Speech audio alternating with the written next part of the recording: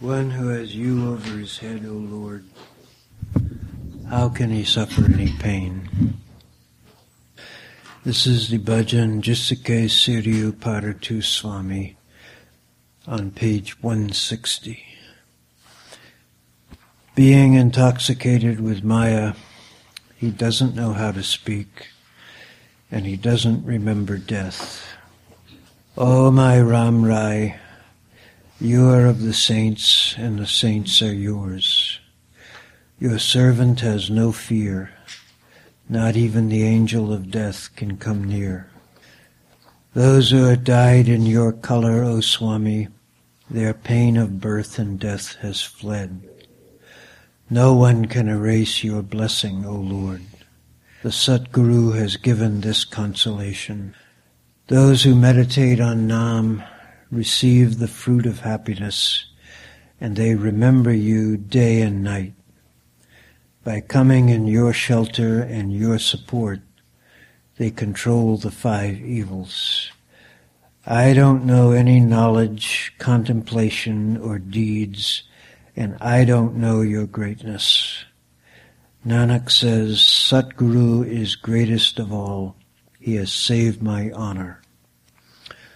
One who has you over his head, O Lord, how can he suffer any pain?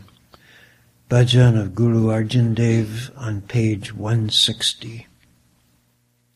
जिसके सिरे ऊपर तू स्वामी, जिसके सिरे ऊपर तू स्वामी, सो दुख कैसा पावे, सो दुख कैसा पावे। जिसके सिरे ऊपर तू स्वामी, जिसके सिरे ऊपर तू स्वामी, सो दुख कैसा पावे, सो दुख कैसा पावे। बोल न जाने माया मद माता, बोल न जाने माया मद माता, मरण चित न आवे, मरण चित न आवे।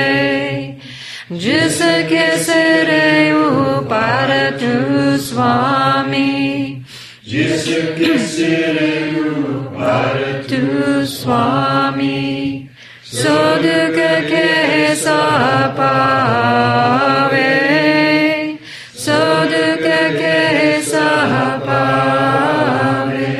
मेरे राम रे तू संत का संत तेरे, मेरे राम रे तू संत का संत तेरे।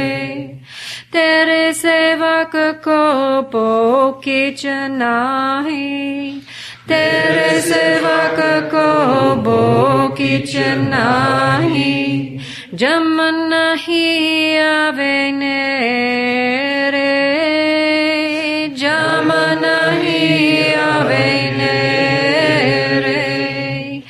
जिसके सिरे ऊपर तू स्वामी, जिसके सिरे ऊपर तू स्वामी, सो दुख कैसा पावे, सो दुख कैसा पावे। जो तेरे रंग राते स्वामी, जो तेरे रंग राते स्वामी, तिनका जन्म मरण दुख नासा, जन्म मरण दुख नासा। तेरी बख्शना में ते कोई, तेरी बख्शना में ते कोई, Satguru ka dilasa, Satguru ka dilasa, जिसके सिरे ऊपर तू स्वामी, जिसके सिरे ऊपर तू स्वामी, सो दुख के सपावे, सो दुख के सपावे, नाम दिया याना सुख पाल पायना, नाम दिया याना सुख पाल पायना, अथ पहाड़े आराधे, अथ पहाड़े Aradhe,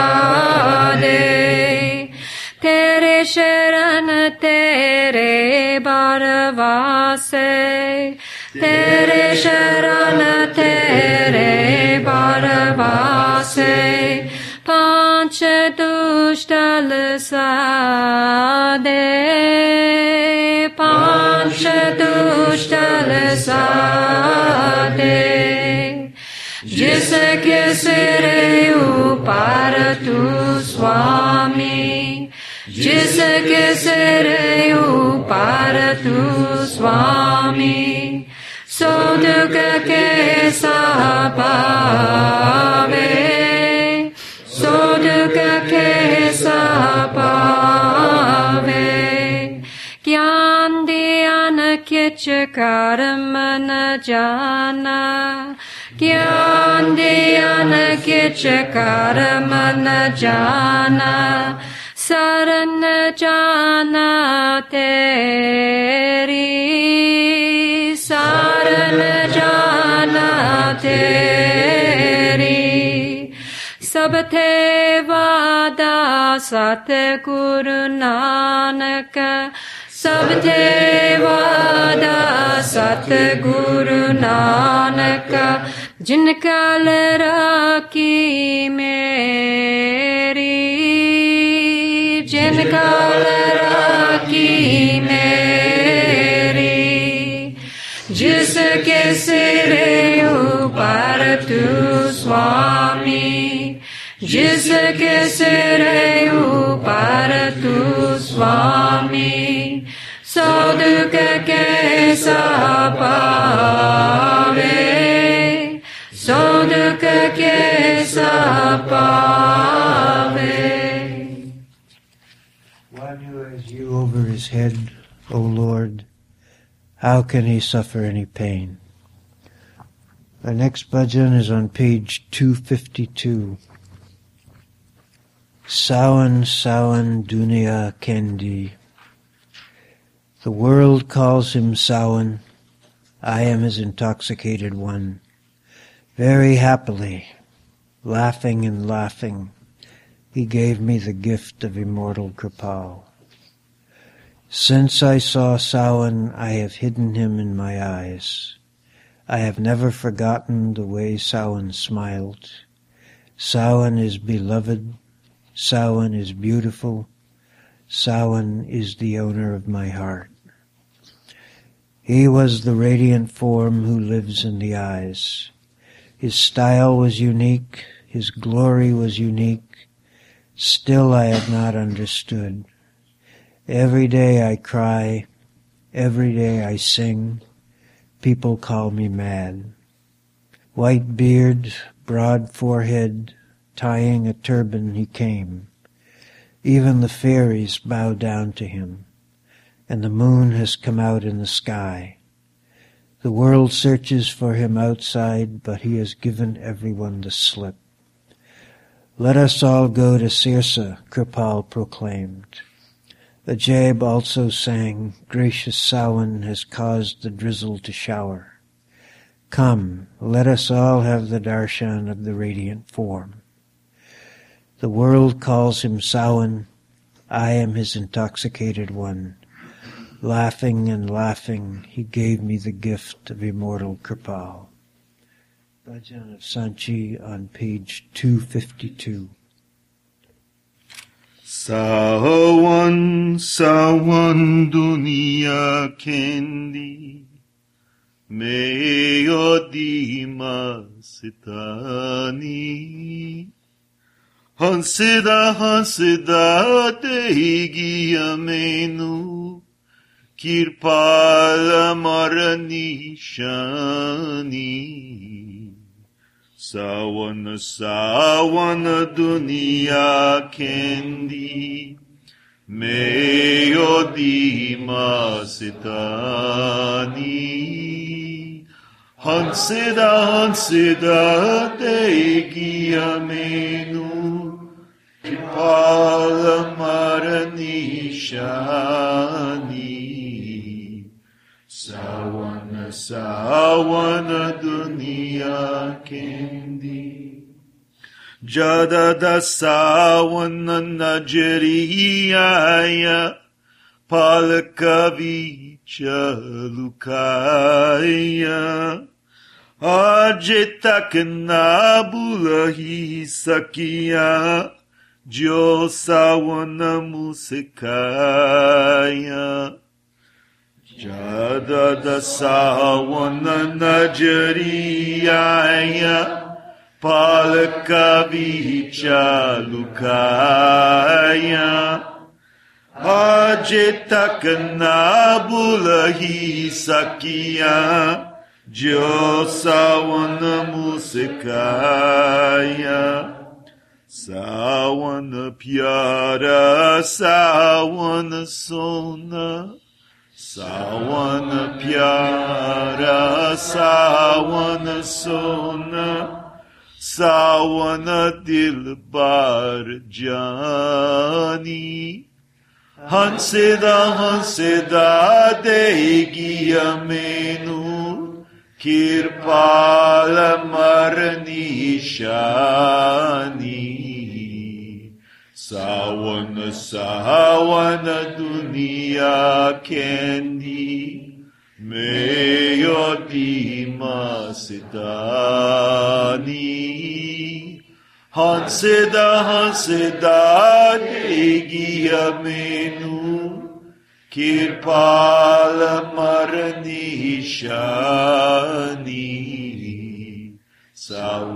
Sawana dunia kendi O sieka nurani chehra Ankavicha smaya Choj nirali shana nirali Aj samajna aya O sieka nurani chehra Ankavicha smaya Choj nirali shana nirali Aj samajna aya Nitahi rova nitahi gava Nitahi rova nitahi gava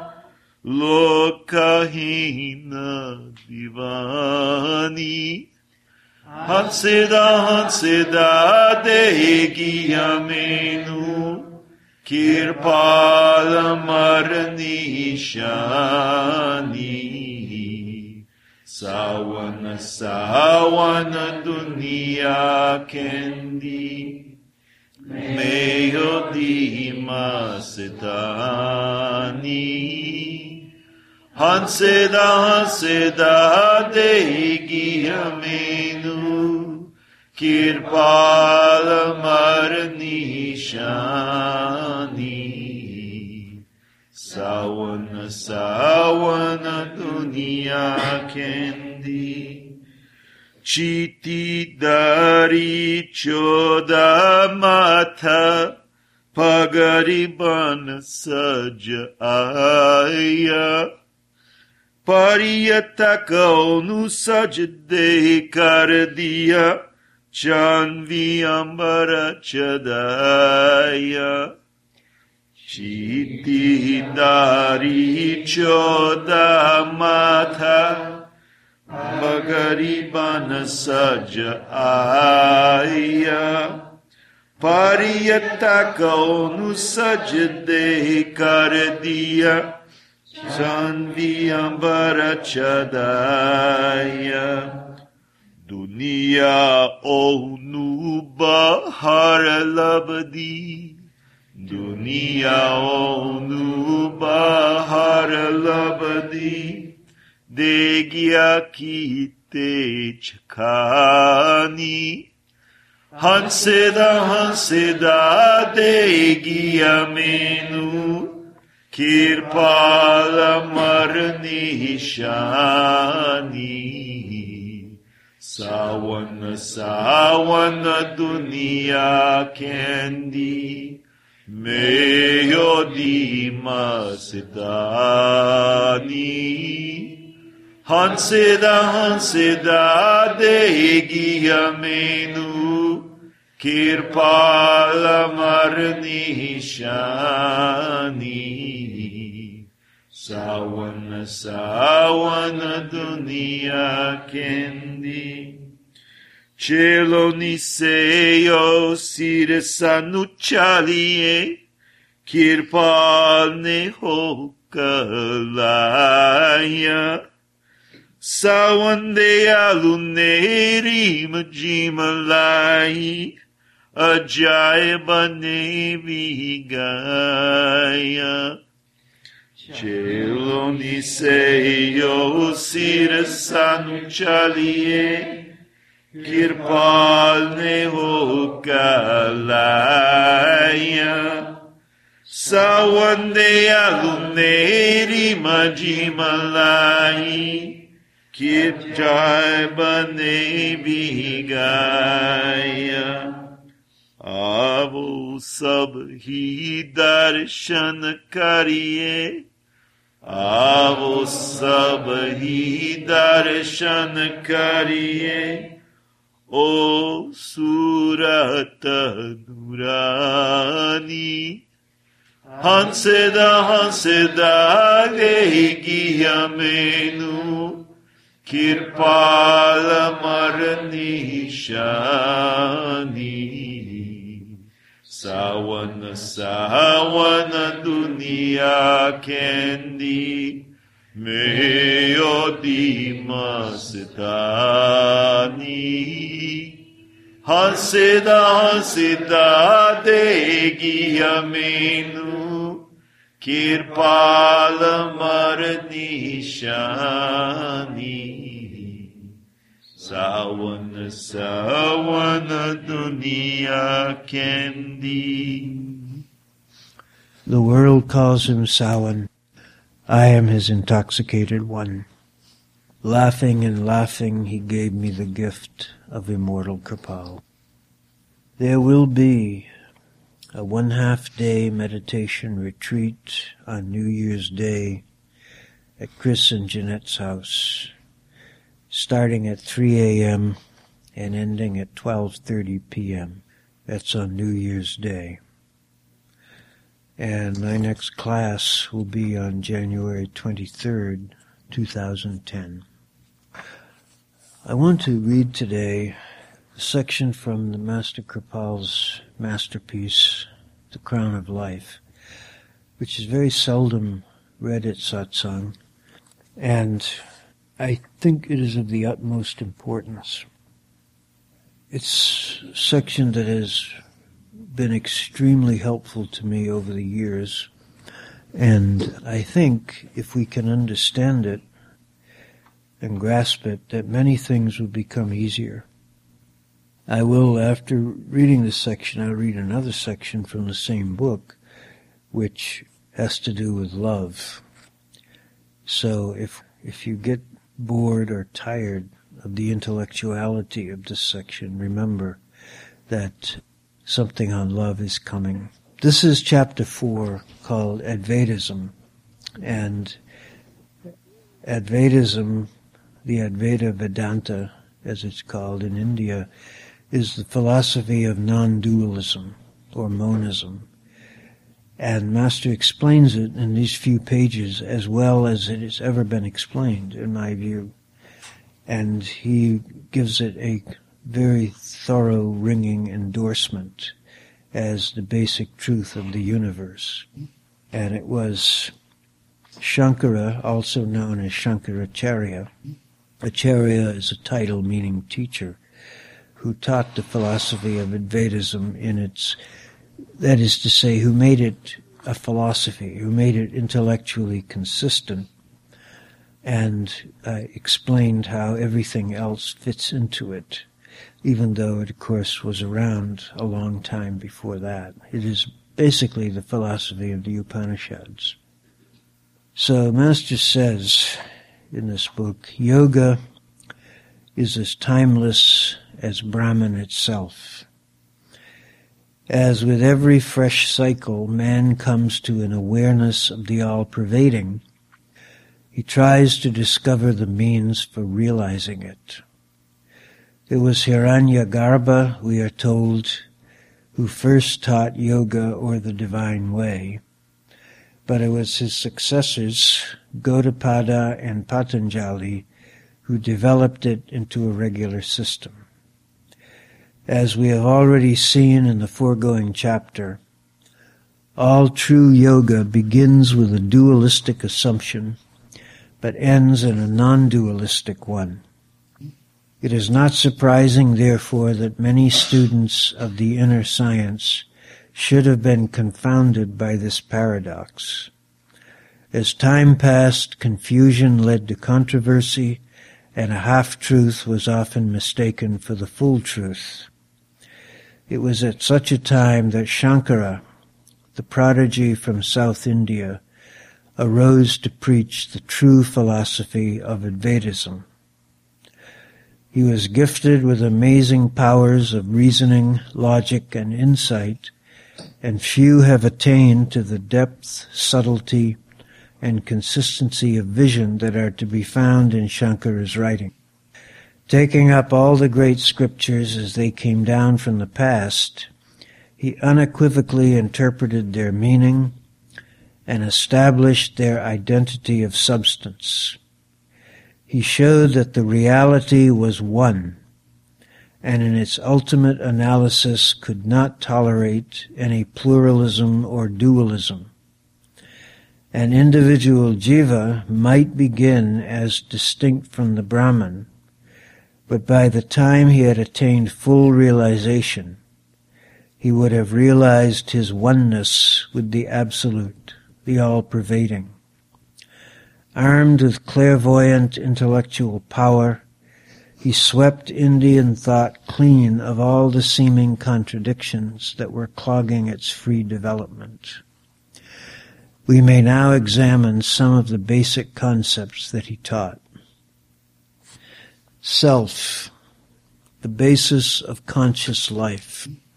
Shankara regarded the empirical life of the individual consciousness as nothing but a waking dream, and as any other dream, an unreal substance.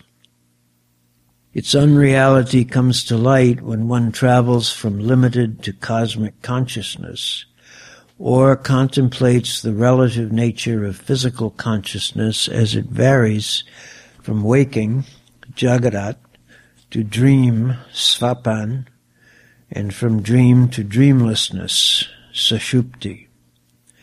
If empirical experience is relative in character, wherein lies its reality? The answer provided by Shankara is that it is to be sought in the thinking mind, which in turn only reflects the light of the Atman, the eternal self, the unchanging, the absolute, the real witness, Sakshi. The principle of causality is just a condition of knowledge. The objects appear to be real so long as we work within the limits of cause and effect. The moment we rise above these limitations, all objects vanish into airy nothings. In the true nature of reality, there is no place for causation, because causal explanations are always incomplete and ultimately lead nowhere. The objects momentarily appear as bubbles or ripples on the surface of the water and disappear the next moment into the water and are no more. Water alone remains the real substratum of the whole phenomenon. In just the same way, the real contains and transcends the phenomenal and is free from all relationships of time, space, and cause. The entire world lives in the mind of man, and it is the movement of the conscious mind that produces the distinctions of perception, the perceiver, and the perceived, a differentiation where in fact there is none, as everything is part of the vast ocean of unity. This state does not recognize the distinctions of knower, known, and knowledge, all of which are but relative terms with no finality about them. Similarly, the three states of the human experience, waking, dreaming, and the dreamless, are unreal, for none of them lasts long enough, and each gives place to the other in turn as the mind passes from state to state. Each of them has a beginning and an end and exists only in the absence of the others. The term relativity in itself implies its antithesis, the reality, and beyond the three states specified above lies the Atman as the basis of them all. It alone is and constantly remains behind the ever-changing panorama of life, the ever-unborn, eternally awake, the dreamless and self-illumined, by its very nature a pure cognition distinct from the non-cognition of the sleep state. The nature of creation. Creation as such does not exist per se. The actual and the real is ever the same and is not subject to change.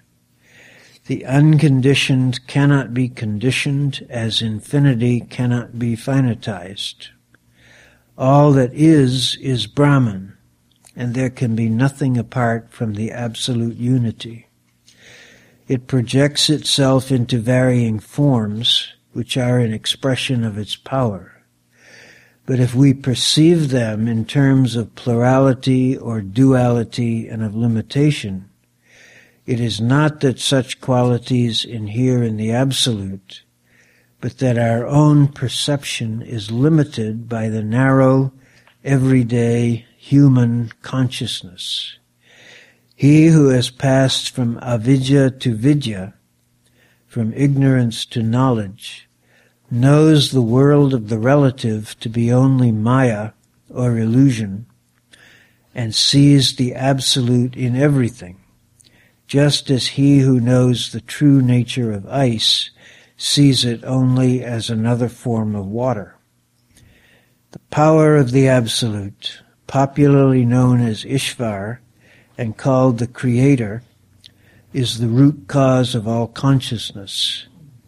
The world of plurality or duality is mere maya, an instrument for measuring things on the level of the intellect, while the real one is non-dual and hence is at once measureless and immeasurable. To use the well-known simile, the variety subsists in the Atman as does a snake in the rope or a ghost in the stump of a tree. As an empirical experience is neither identical with the Atman, nor exists apart from or independent of the Atman, so the world is neither one with the Atman nor separate from it. Atman is one and universal. unconditioned and limitless like space. But when conditioned by mind and matter, it looks like Gat Akash, or space enclosed in a pitcher, yet becomes one with the universal space when the pitcher breaks apart. All the differences, then, are but in name, capacity, and form. The Jiva and the Atman are one and of the same essence. Kabir, speaking of it, says that the spirit is part and parcel of Ram, or the all-pervading power of God. The Muslim divines also describe it, Ruh, as Amar-i-Rabbi, or the fiat of God.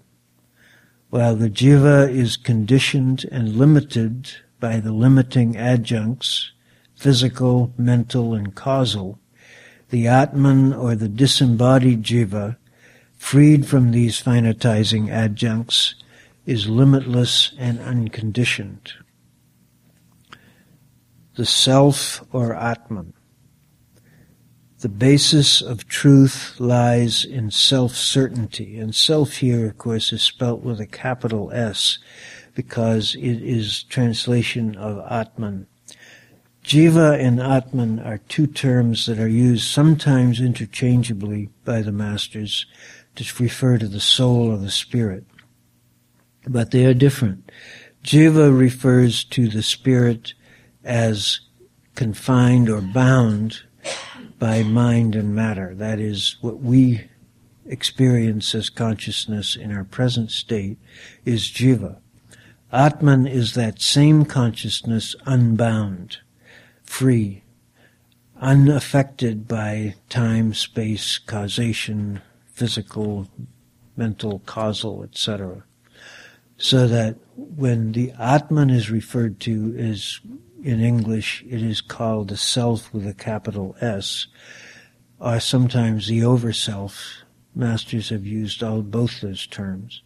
And the Jiva is usually referred to as self with a small s or as ego. Atman, self with a large S, is understood as identical with Brahman. Both terms refer to the Absolute. Brahman usually refers to the Absolute in its universal aspect, Atman in its individual aspect, but in reality they are both the same. So the basis of truth lies in self-certainty. The self, capital S, precedes everything else in the world. It comes even before the stream of consciousness and all concepts of truth and untruth, reality and unreality, and before all considerations, physical, moral, and metaphysical. Consciousness, knowledge, wisdom, and understanding presuppose some kind of energy known as self, capital S, to which all these are subservient.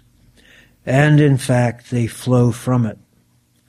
All physical and mental faculties, even the vital airs or pranas, and empirical experiences appear in the light of the shining self, capital S, the self-illuminated Atman. They all have a purpose and an end that lie far deeper than themselves and which form the springboard for all kinds of activity, whether physical, mental, or supramental. All these, however, fail to grasp the real nature of the self, capital S, being themselves in a state of continuous flux. Self, being the basis of all proof and existing before proof, cannot be proved. How can the knower be known, and by whom? Self is in fact the essential nature of everyone, even that of the atheist. This self then, capital S, is eternal, immutable, and complete, and in its essence is ever the same at all times, under all conditions, and in all states. The nature of self. Though we know that the self exists, yet we do not know what it is. For knowledge itself follows the self and is due to and because of the self. The true nature of the self may, however, be comprehended by the self if it could be stripped of all the enshrouding sheaths of senses, mind, understanding, and will in which it is clothed and covered. What is then left is variously described as undifferentiated consciousness, eternal knowledge, or pure awareness, and is characterized by the light of the great void. It is the supreme principle whose essential nature is self-effulgence. It is infinite, transcendental, and the essence of absolute knowledge. It has three attributes of Sat, Chit, and Anand, that is, pure existence, pure knowledge, and pure bliss. As the self is complete in itself and by itself, it has no activity of its own, nor has any need for it, nor requires any outside agency. All-pervading and self-existent, it knows no limits and no motives. Individual knowledge and consciousness. Though the ultimate reality is the non-dual spirit, yet determinate knowledge and empirical experience presuppose the existence of, 1, the knower, or the subject that knows apart from the internal organ behind the senses and the object known.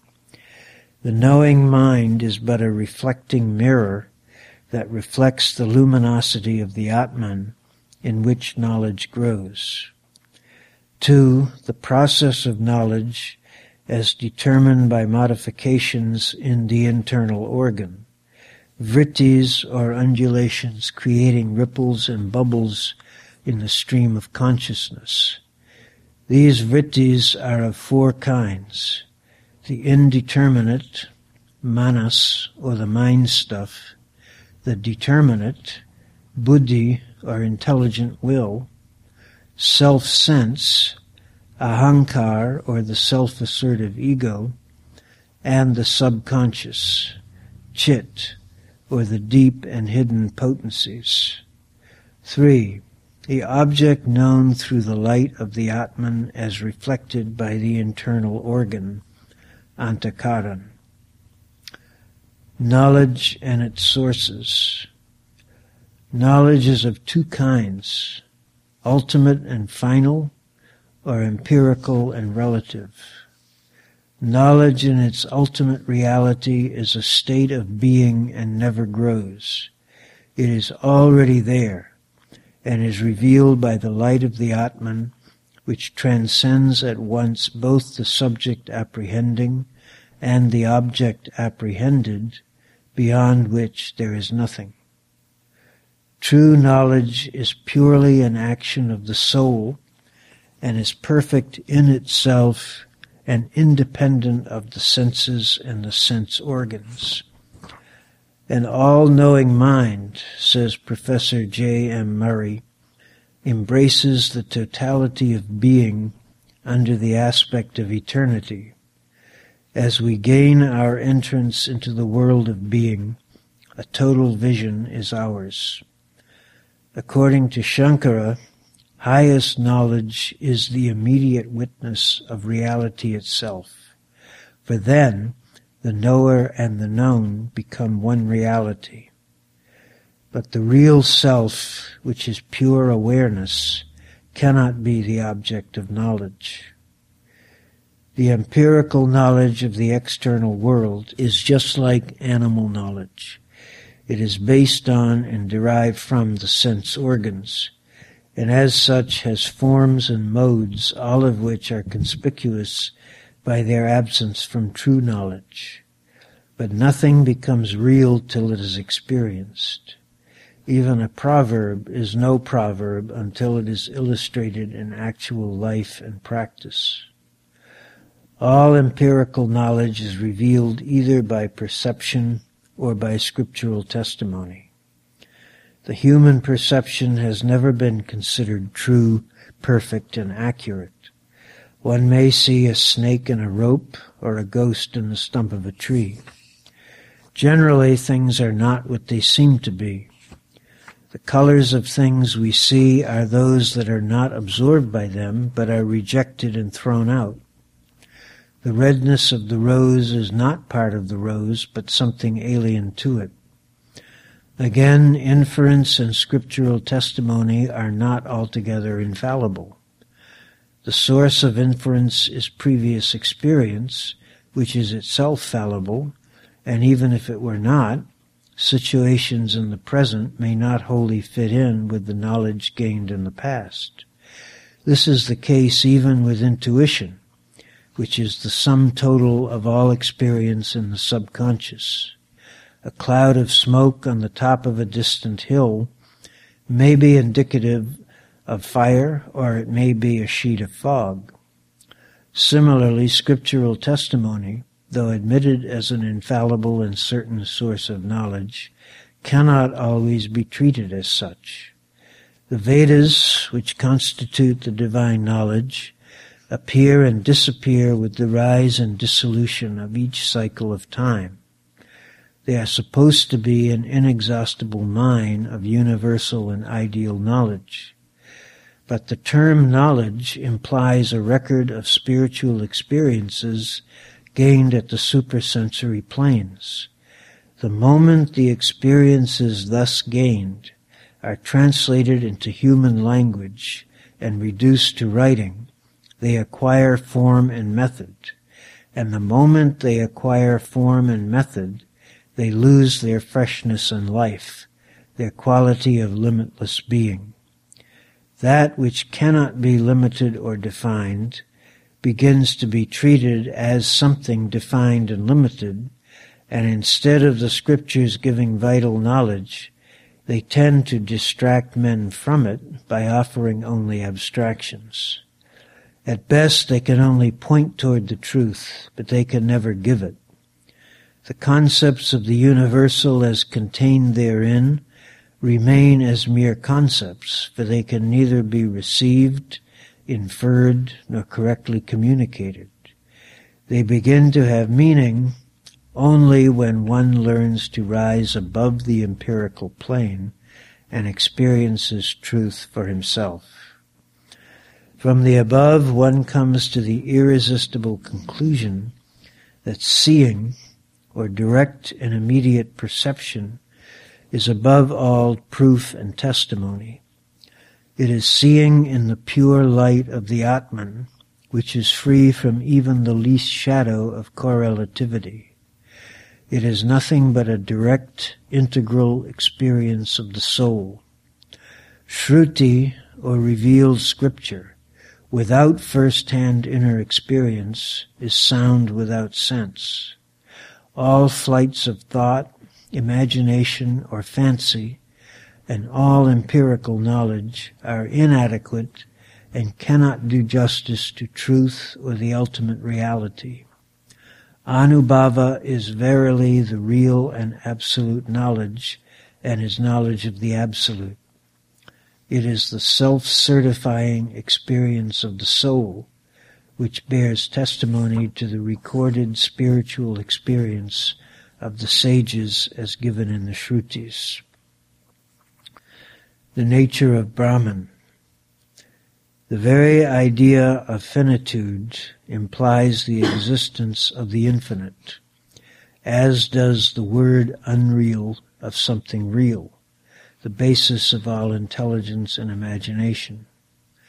Again, we have the overwhelming testimony of scriptural texts, which speak of religious experiences of all seers at all times and in all places.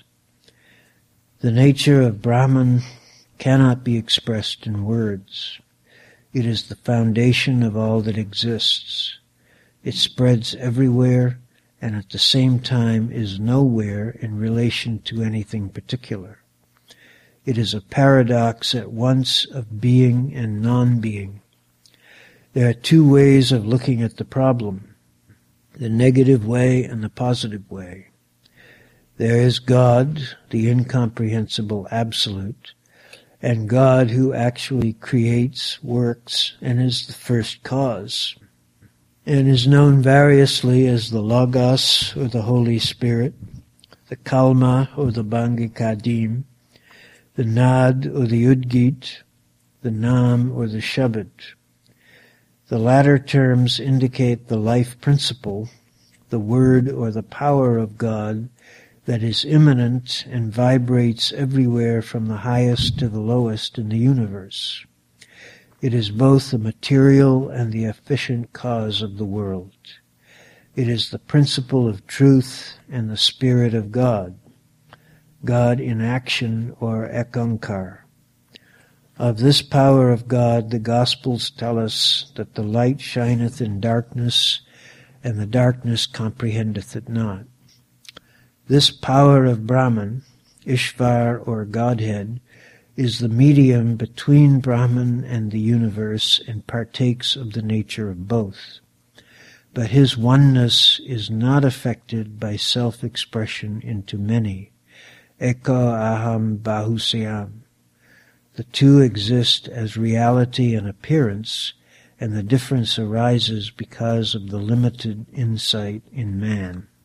To sum up, the supreme reality is the basis of the world as we know it, speak of it, and see it.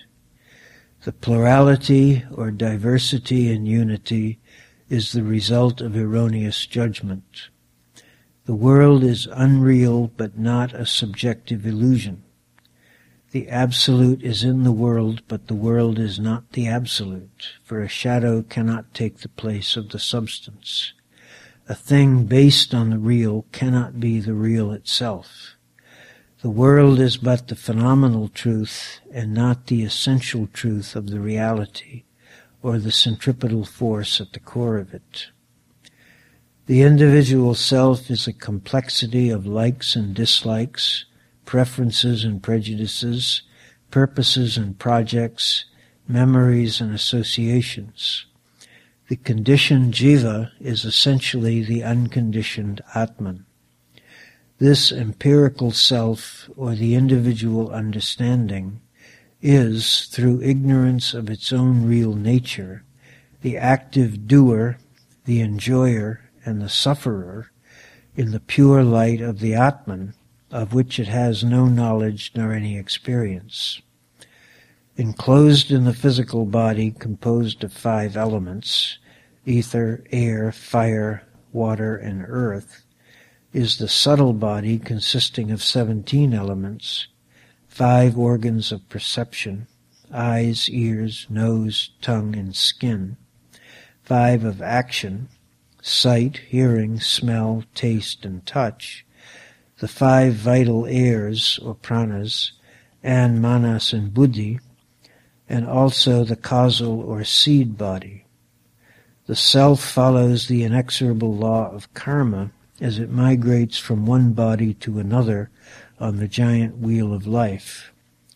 These limiting adjuncts, the physical, mental, and causal, reduce the Atman to the level of a jiva, individual consciousness, and determine its fate, taking it into endless gyres.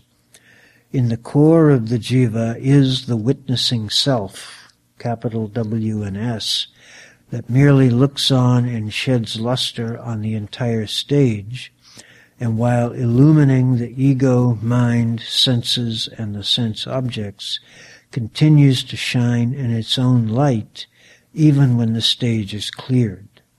It is against this illumined silver screen that the whole show takes place. The attainment of the state where the Atman knows itself for what it is and realizes that it is not but Brahman is the goal of Advaitism. This state is one of direct experience, and as Shankara has made abundantly clear, it cannot be attained merely by ratiocination, the reading of scriptures, or the performance of rituals. It can come only through the pursuit of yoga, and the essential thing to be remembered is that Advaitism by itself is not a yoga, but strictly speaking, represents the philosophy of yoga at its subtlest and profoundest. Shankara, as he himself clarified, was not speaking of something new.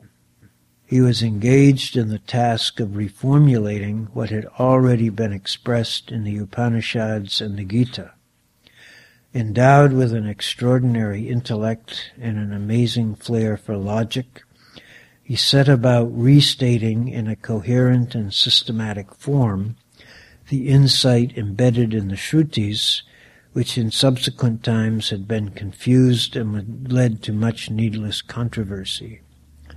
He demonstrated once and for all that any approach to Brahman which did not preach the non-pluralistic and non-dualistic reality was in its very nature illogical, and that Advaitism was in fact the logical conclusion of yogic thought. Implicit in this approach was the view that of all states of samadhi, the one in which the individual Atman lost its identity in the Brahman, called Nirvikalp Samadhi, was the highest. This state was to be attained here and now, and one could be free in this life, Jivan Mukta. He who had plumbed beneath the phenomenal to the absolute would never again be taken in by appearances. He was a liberated spirit, living in the light of true knowledge. Past actions might carry him onward through physical existence, but once these were exhausted, he was absorbed wholly into the Brahman, the pure cognition.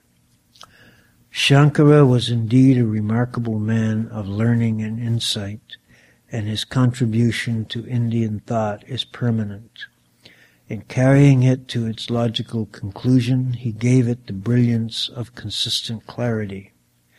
But just as ritual and scripture cannot be a substitute for direct inner experience, likewise merely knowing that the self and the Brahman are one cannot take the place of an actual experience of this union.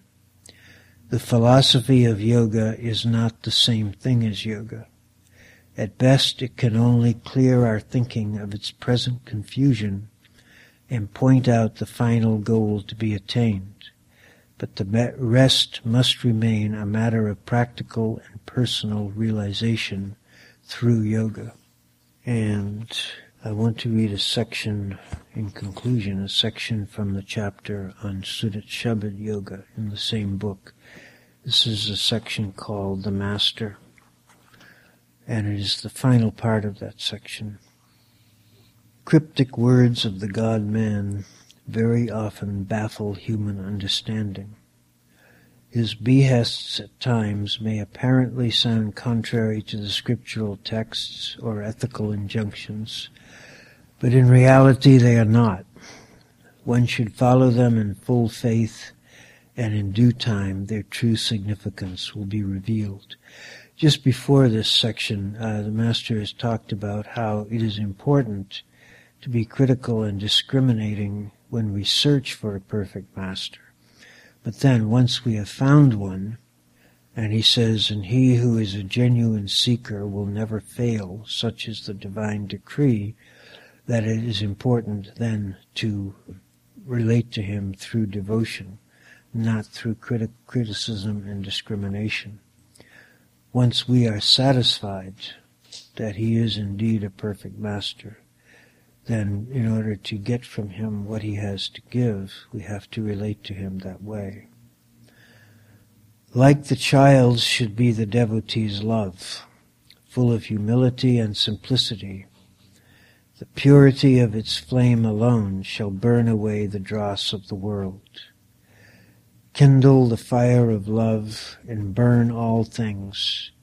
Then set thy foot unto the land of the lovers. Baha'u'llah. Weld into one the vessel, which is now fragmented into 1,000 parts, so that it may be fit to contain the light of God. It is the link between the seeker and his friend, and through him between the seeker and the Absolute. How can one love the nameless and formless but through him who is his true embodiment? For as the Lord revealed to Muhammad, I dwell neither high nor low, neither in the sky nor on the earth, nor even in paradise. O beloved, believe me, strange as it may seem, I dwell in the heart of the faithful, and it is there that I may be found. Rumi. On this mystic path, reasoning is the help, but reasoning is also the hindrance. Love alone can bridge the gulf, span the chasm, and knit the finite to the infinite, the mortal to the immortal, the relative to the absolute. Such love is not of this world or of this flesh.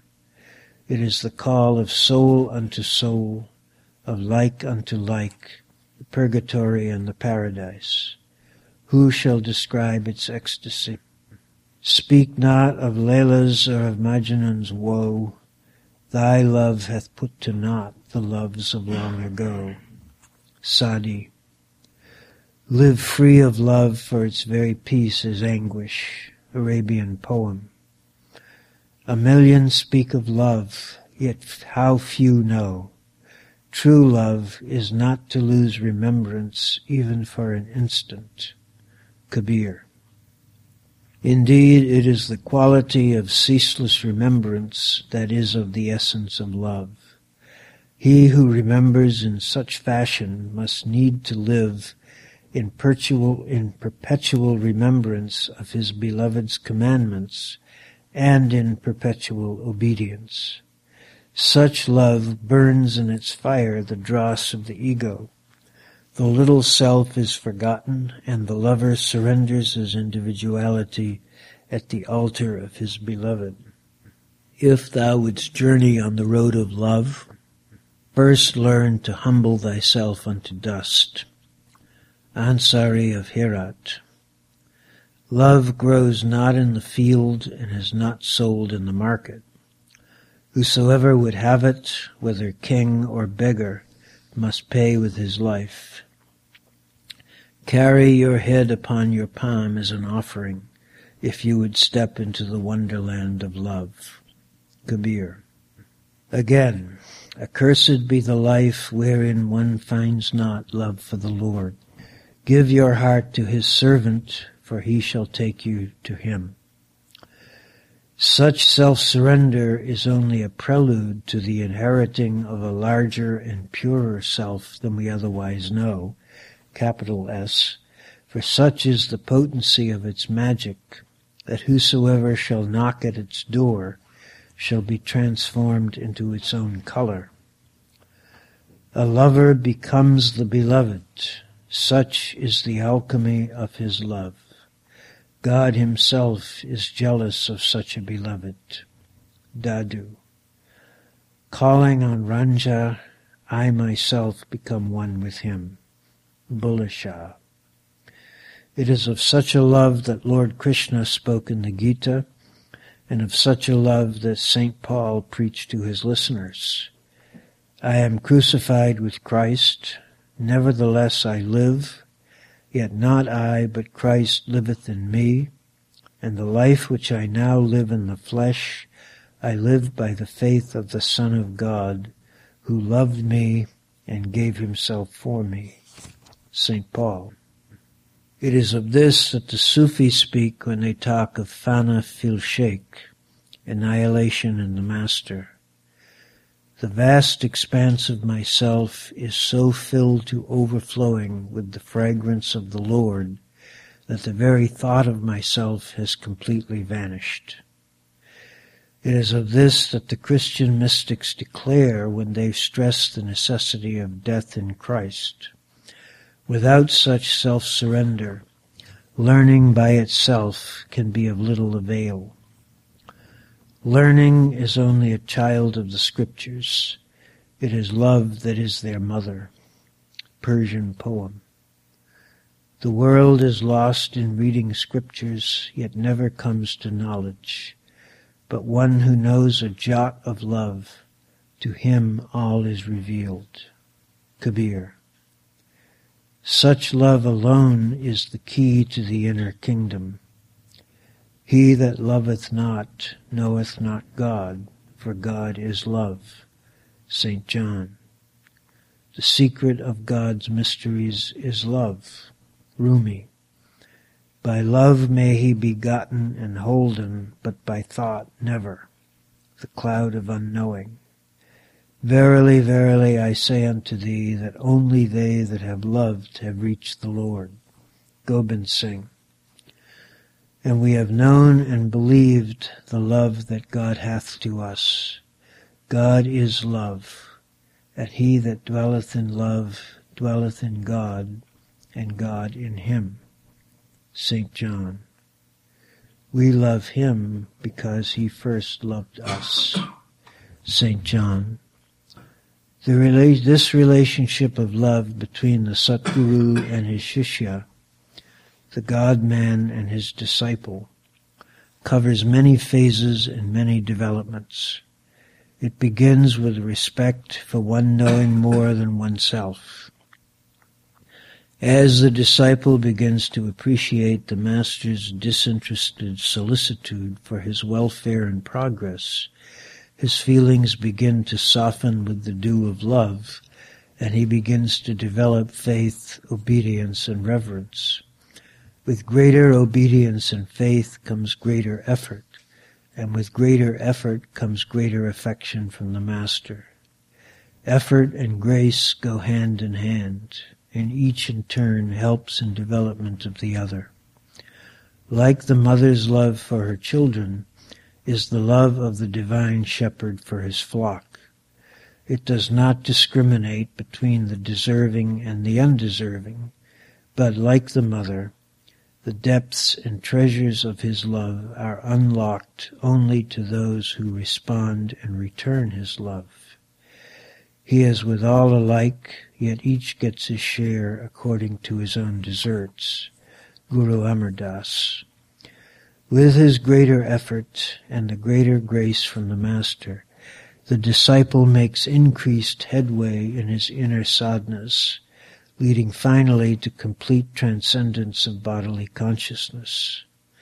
When this transcendence has been achieved, he beholds his Guru waiting in his radiant form to receive and guide his spirit on the inner planes. Now for the first time he beholds him in his true glory and realizes the unfathomable dimensions of his greatness. Henceforth he knows him to be more than human, and his heart overflows with songs of praise and humble devotion. The higher he ascends in his spiritual journey, the more insistent is he in his praise, for the more intensely does he realize that he whom he once took to be a friend is not merely a friend, but God himself come down to raise him up to himself. This bond of love, with its development by degrees, becomes the mirror of his inward progress, moving as it does from the finite to the infinite. Love begins in the flesh and ends in the spirit. St. Bernard. At its initial phase, it may find analogies in earthly love, that between the parent and the child, friend and friend, lover and beloved, teacher and pupil. But once it has reached the point where the disciple discovers his teacher in his luminous glory within himself, all analogies are shattered and all comparisons forever left behind. All that remains is a gesture and then silence. Let us write some other way love's secrets, better so. Leave blood and noise and all of these, and speak no more of Shamas Tabriz. Rumi.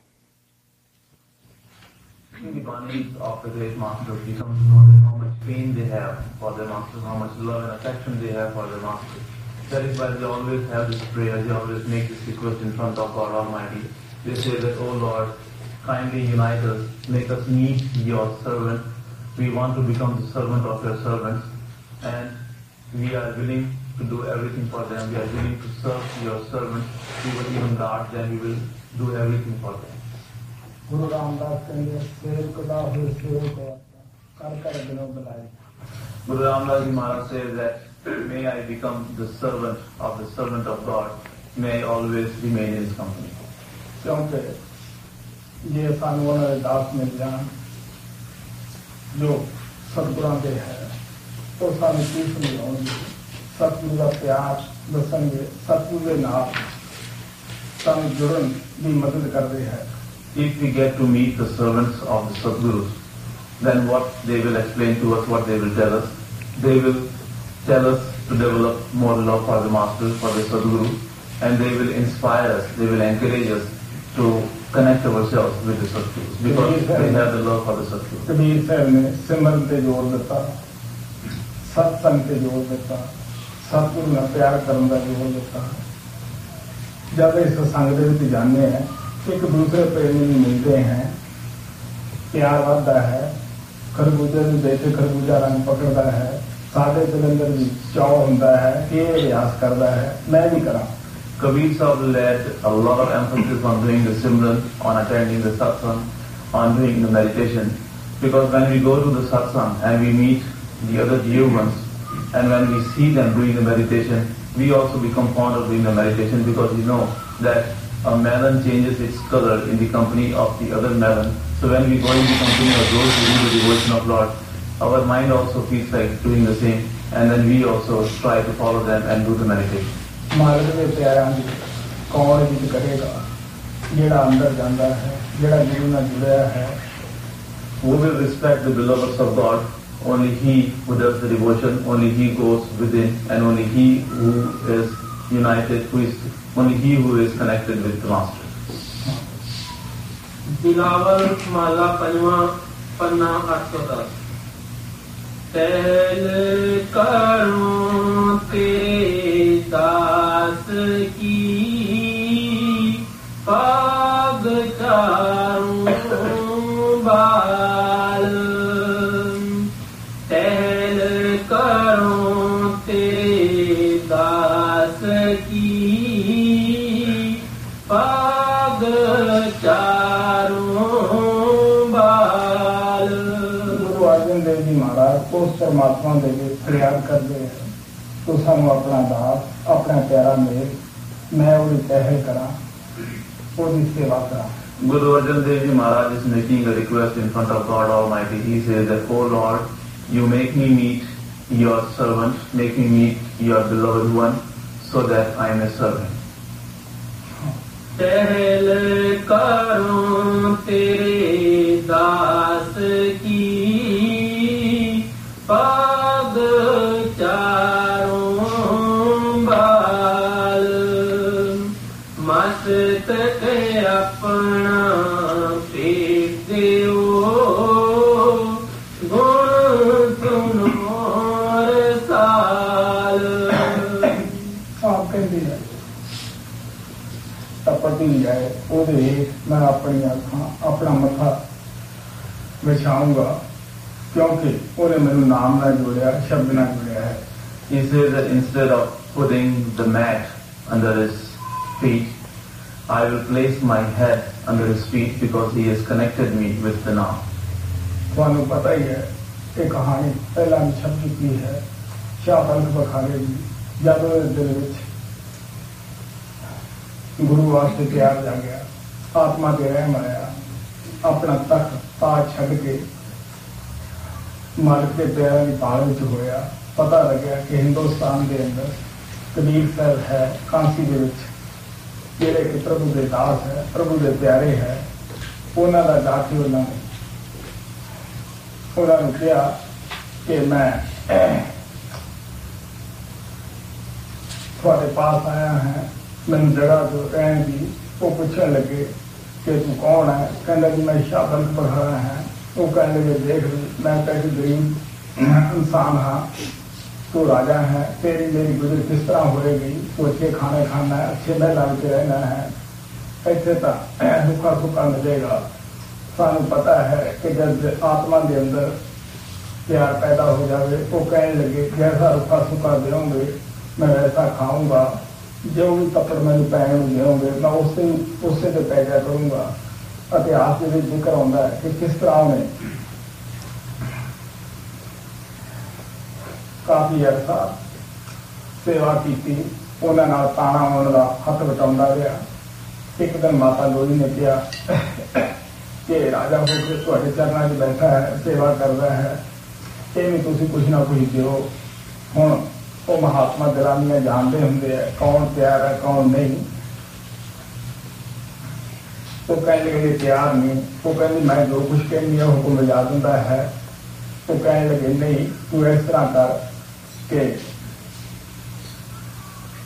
ऊपर कोठे से चल जा, तू थोड़ा जहा पत पराल फूस वगैरह के ऊपर सीखी, फिर देखिए की बोलता है। वो लोई ने उस तरह किया, ऊपर झाँकिया, बड़ा गर्म मिजाज होया, कहने लग्या अगर बल बुखारा होंदा फिर जो कुछ होंदा सो होंदा। काफ़ी कुछ बोलिया। माता लोई कहने लगी मैं तेन बड़ा दरवेश समझती सी, मैंने तो अज पता लग्या है। कबीर साहब कहने लगे मैं जो तेन कहा कि बर्तन तैयार नहीं गा, कहते 12 साल उस फिर लंघ गए। माता लोई डरती नहीं कहती थी कि शायद जो तरह ही करूँ। कबीर साहब जानते सन, वो कहते लोई हूँ बर्तन तैयार है। वो कह लगी मैं किमें यकीन करा। वो कह लगे हूँ तीनों पर गंद वगैरह लेके ऊपर चल गया, जिससे पहला खड़ी है मैं दिलाऊंगा तो ऊपर से जब वो माता लोई ने उस क्या ऊपर झाँकिया, कहने लगा तेरा भला हो गए, मैं तो इधरों ही गंदा हाँ और गंदे मन को साफ करने का यही एक तरीका है। तो कबीर साहब ने नाम दिता। इतिहास जिक्र आता है कि जो इन्नी आत्मा पवित्र हो गए, कबीर साहब जिन्हें जिन्हें नाम दें समझाओ थोड़ी, उस तरह आत्मा अंदर सत्खंड करती। You probably have heard this story because it was published in the magazine also, that how when the fate of King of Bukhara was awakened, because he was a very devoted soul and he always used to yearn for God's realization. So when his karmas were awakened and when the desire to do the devotion of God came within him, he asked for the master and he was told that in India there is a master, Kabir Sahib is his name, and he is the only one who can connect you with the Naam and he can give you the experience, he can make you realize God. So it is said that he gave up his kingdom, he gave up all his comforts and everything, he left his kingdom, Bukhara, and he came to India. He went to Kabir Sahib and asked him for his grace. Kabir Sahib asked him that who he was. He replied that I am a king of Bukhara and I have come to you to get the knowledge of God.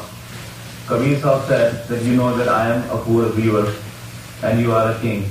How will you be able to live with me, because I do not have any palaces and I don't have even good food, the food you are used to eat. King of Bukhara said that since I have come to you for getting the knowledge of God, I do not mind sleeping on the mat. Whatever dry or whatever food you will give to me, I will accept that and I will help you in your work, and whatever you will want me to do, I will do that, but you kindly give me the knowledge of God. So it is said that Kabir Sahib allowed him to stay with him, and it is mentioned in the history that King of Bukhara served Kabir Sahib wholeheartedly for 6 years, and he would do whatever Kabir Sahib would ask him to do, and whatever Kabir Sahib would give him to eat, he would be content in that. He would also help him in his work as a weaver, and he served him very much. So towards the end of the 6 years, Mata Loi, who used to also live with Kabir Sahib, because she was very much impressed by the devotion and the seva which King of Bukhara used to do to Kabir Sahib and to Mata Loi also. So she recommended King of Bukhara for initiation to Kabir Sahib, and she said that you should give him something because he is a king and he has left his kingdom and is living with you, he is doing so much seva, so you should give him something because it has been a long time since he has been here and he has been serving you. Kabir Sahib said that no, it is not the appropriate time because still the vessel is not ready. But Mata Loi said that how do I believe that? Because I see that whatever I ask him to do, he does it, he is so humble and he is doing so much seva to you, and I can't understand that why you don't want to give him the initiation. So Kabir Sahib said, okay, I'll tell you one thing, you do one thing. You take some skin of the vegetables and you take some dry straws and things like that. And when I will call him towards me, you stand on the balcony and you throw those things on his head and then wait for his reaction. So when Mata Loi did that, King of Balak Bukhara got so upset and he said that, well, if you had done this in Balak Bukhara, I would have given you the punishment. And since he was so much upset, he said many other things. And Mata Loi was very surprised because until then she had only seen him as a very humble, devoted servant. And she was very surprised because she was not expecting King of Balak Bukhara to react like that. So then she was convinced that he was not yet ready for the initiation. It is mentioned in the history that 6 more years passed like that. He continued being in the service of Kabir Sahib and he did all what Kabir Sahib wanted him to do. So, but since Mata Loi had already had that experience, so she did not want to recommend him again to Kabir Sahib for the initiation because she was afraid that he may be the same.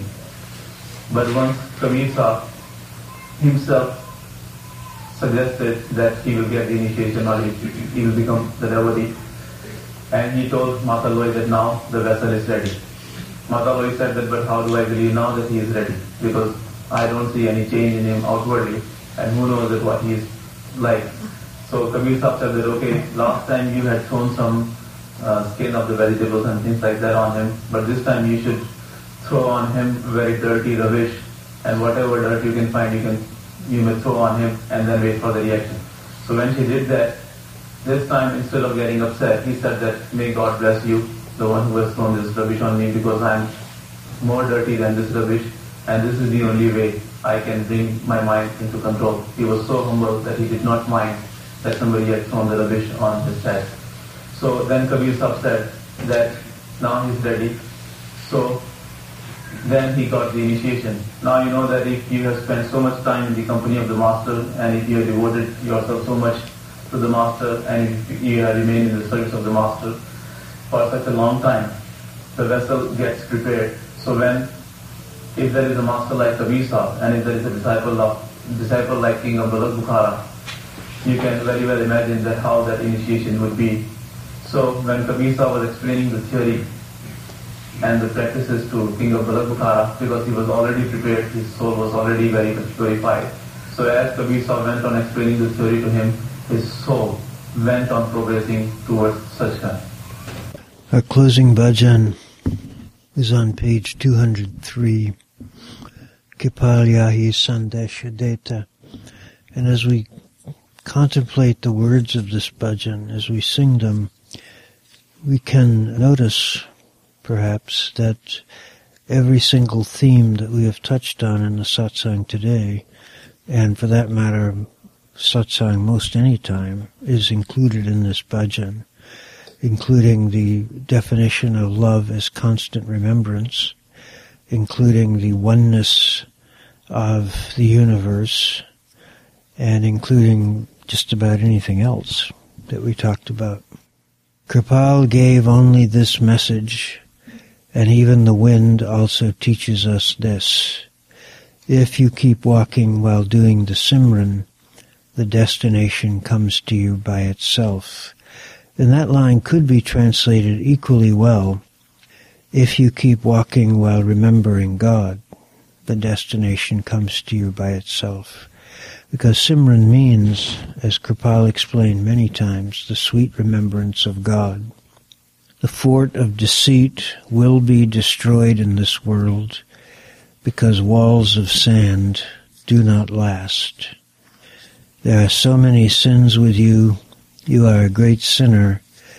Hail the power of Almighty Kirpal, who carries all the burden.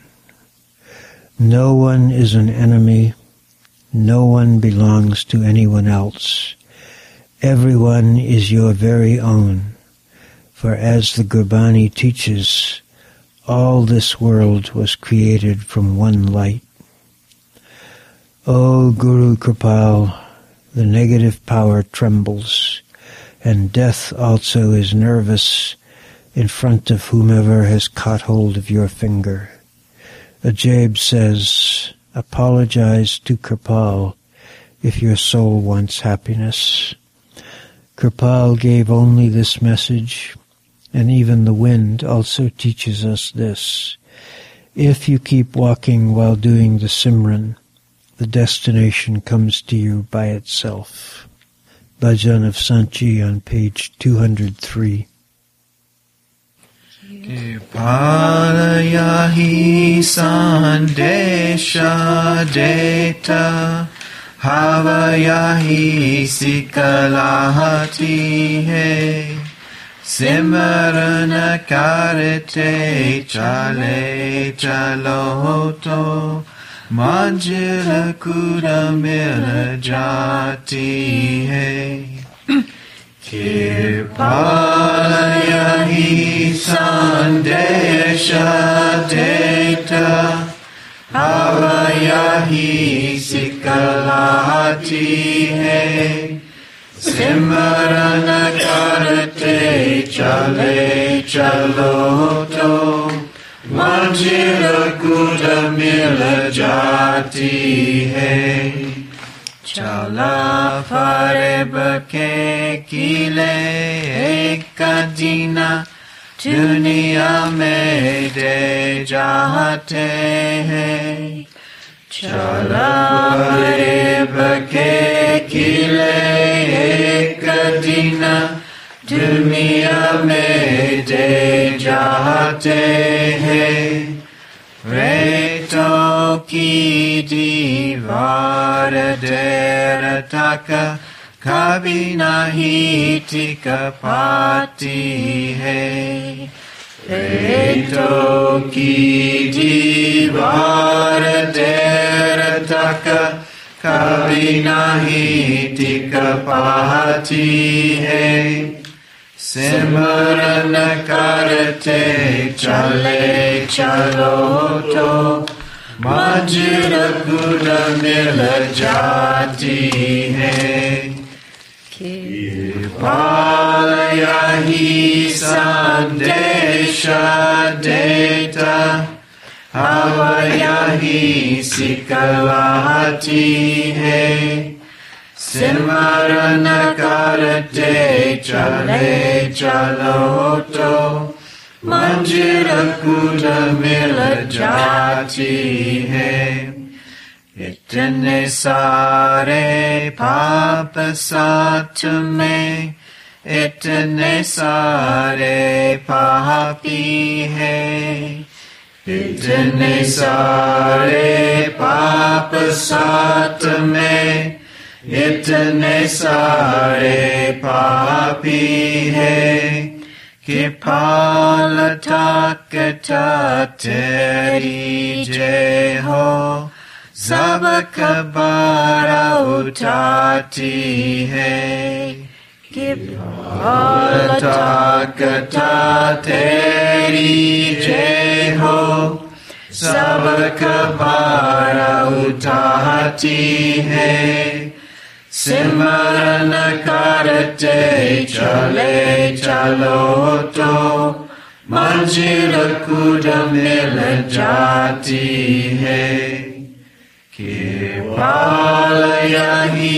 sandesha deta Havayahi sikalati hai Simran karate chale chaloto Manjira kudamila jati hai Na koi veri nahi begana Jo bhi hai sab apna hai Na koi veri nahi begana जो भी है सब अपना है एक नूर से सब जगह उपजो गुरबानी बतलाती है एक नूर से सब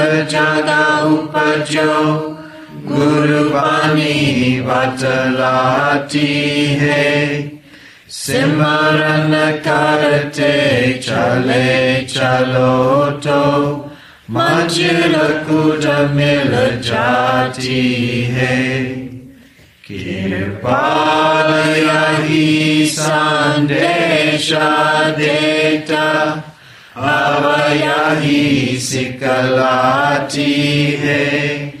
सिमरन करते चले चलो तो मंजिल कुद मिल जाती है।